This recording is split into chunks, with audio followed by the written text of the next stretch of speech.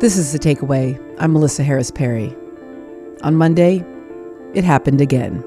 Everyone around our city, around the country, around the world, pray with us for those who are currently at U of L Hospital, injured, fighting for their lives as a result of another act of gun violence. According to the Gun Violence Archive, the U.S. has already endured more than 140 mass shootings this year. That's more than the number of days we've had in 2023. The violence has claimed hundreds of lives and left a wake of loss, grief, and despair.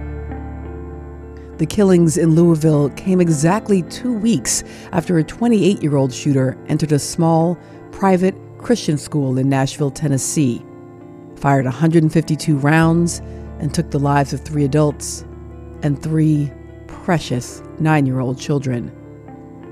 The day after that shooting, Reverend Barry Black, chaplain of the U.S. Senate, offered a prayer that stunned many. When babies die at a church school, it is time for us to move beyond thoughts and prayers. Remind our lawmakers of the words of the British statesman Edmund Burke. All that is necessary for evil to triumph is for good people to do nothing. This is a frustration so many of us can understand. And at the same time, most of us, we don't have the power of legislative office or executive authority. How are we to respond to these devastating moments? Do thoughts and prayers have any value? And what does it mean in a secular democracy to openly and actively appeal to God? My name is Yolanda Pierce. I am currently professor and dean at the Howard University School of Divinity. Beginning July 1st, I will be the incoming dean of the Vanderbilt Divinity School. I asked Dean Pierce, who is my longtime friend and colleague, to talk with me about what it means to meet the many challenges of our national moment, informed by a faith tradition rooted in Black womanist theology. There are families that are mourning, communities that are grieving, and we don't do enough around what it means to lose someone.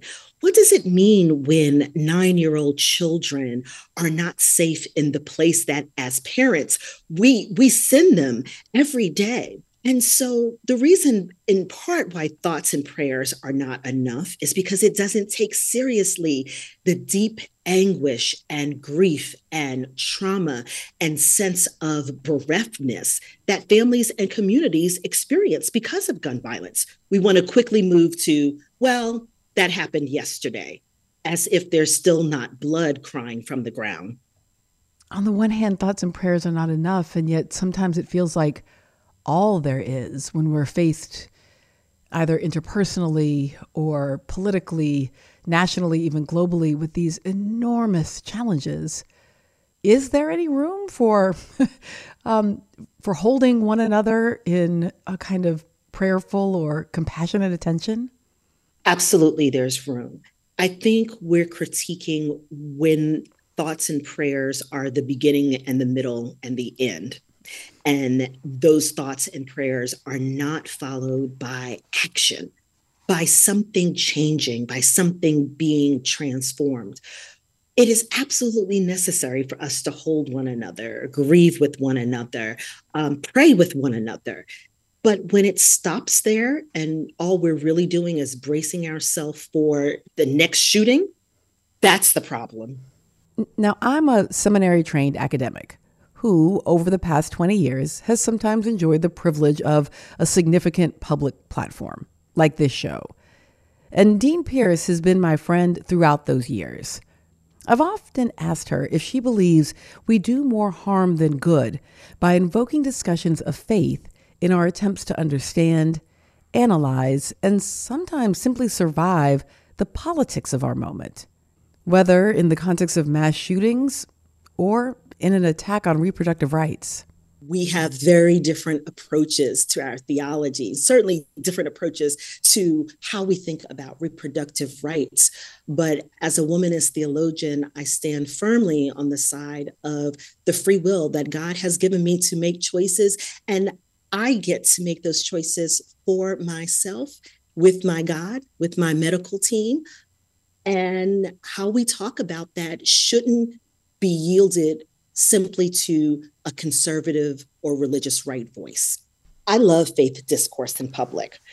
What I fear is living in a theocracy where that faith discourse becomes law.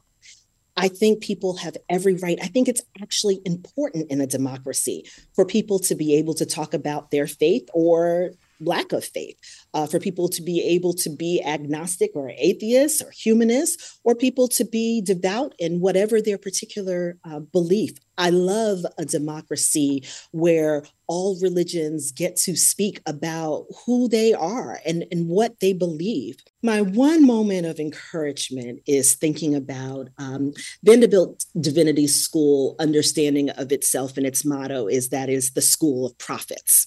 And so that was its name at its founding. So all I can say is that we need more prophetic voices everywhere. And none of us can abdicate our responsibility, even in places like Tennessee or Florida or Mississippi, to be a prophetic voice. But let me ask then, when you say prophetic voice, what do you mean by that? The prophetic is not about predictions for the future. We have no oracle, no crystal ball to tell us what's happening. But the best of the Black prophetic voice is, in fact, a warning about what we need to do in order to live and be neighbors with one another. The Black prophetic voice is a voice of critique.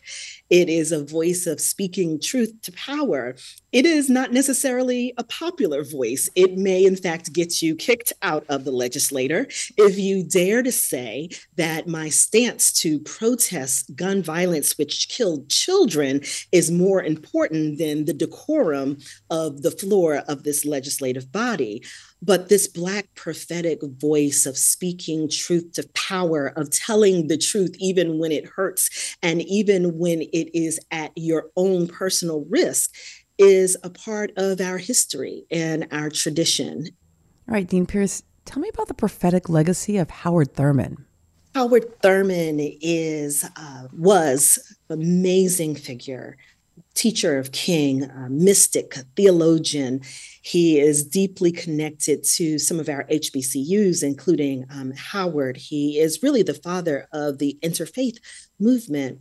But what I love about Howard Thurman is his description of his grandmother, who had been born into slavery, never learned to read or write, but loved hearing the text, the biblical text read to her. And so Howard Thurman, as a kid, would sit at his grandmother's feet and read biblical passages. At one point, she says to the young Howard Thurman, "Don't read me those passages." These were passages by Paul. These were passages that basically said to enslaved people, be content with your status as slaves. And she said, "Don't read them to me." Other versions say, she says, "Tear those out of my Bible." I love the audacity of this Black woman born into slavery, now experiencing freedom, saying there are words, there are texts, there are even beloved texts that harm, that do us a great deal of harm. I don't have to read them. I don't have to listen to them. I don't have to abide by them in order to have a relationship with God. So Howard Thurman's grandmother becomes a model for doing womanist theology. First, do no harm. Quick break here. We're back with more on the value of faith discourse in public life right after this. At Radiolab, we love nothing more than nerding out about science, neuroscience, chemistry. But we do also like to get into other kinds of stories. Stories about policing or politics, country music, hockey, sex. of bugs. Regardless of whether we're looking at science or not science, we bring a rigorous curiosity to get you the answers. And hopefully make you see the world anew. Radiolab, adventures on the edge of what we think we know.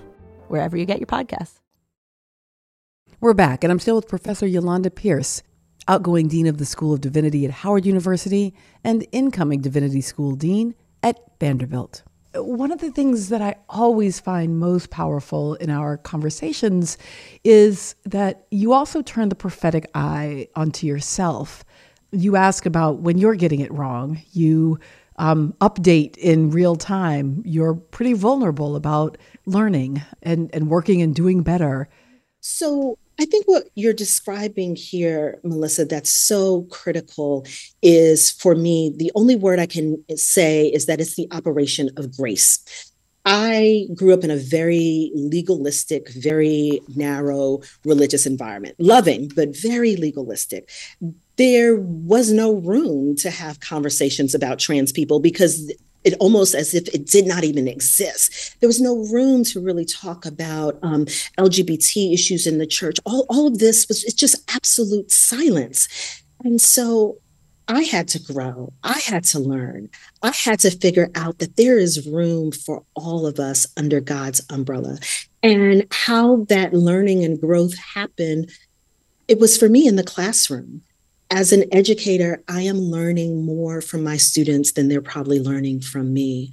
And so for these past X number of years, we won't name the number of years, I have been walking with amazing students from every walk of life who are teaching me, who are helping me when I get the pronouns wrong, who are helping me to understand things I never knew so that I can continue to learn and grow.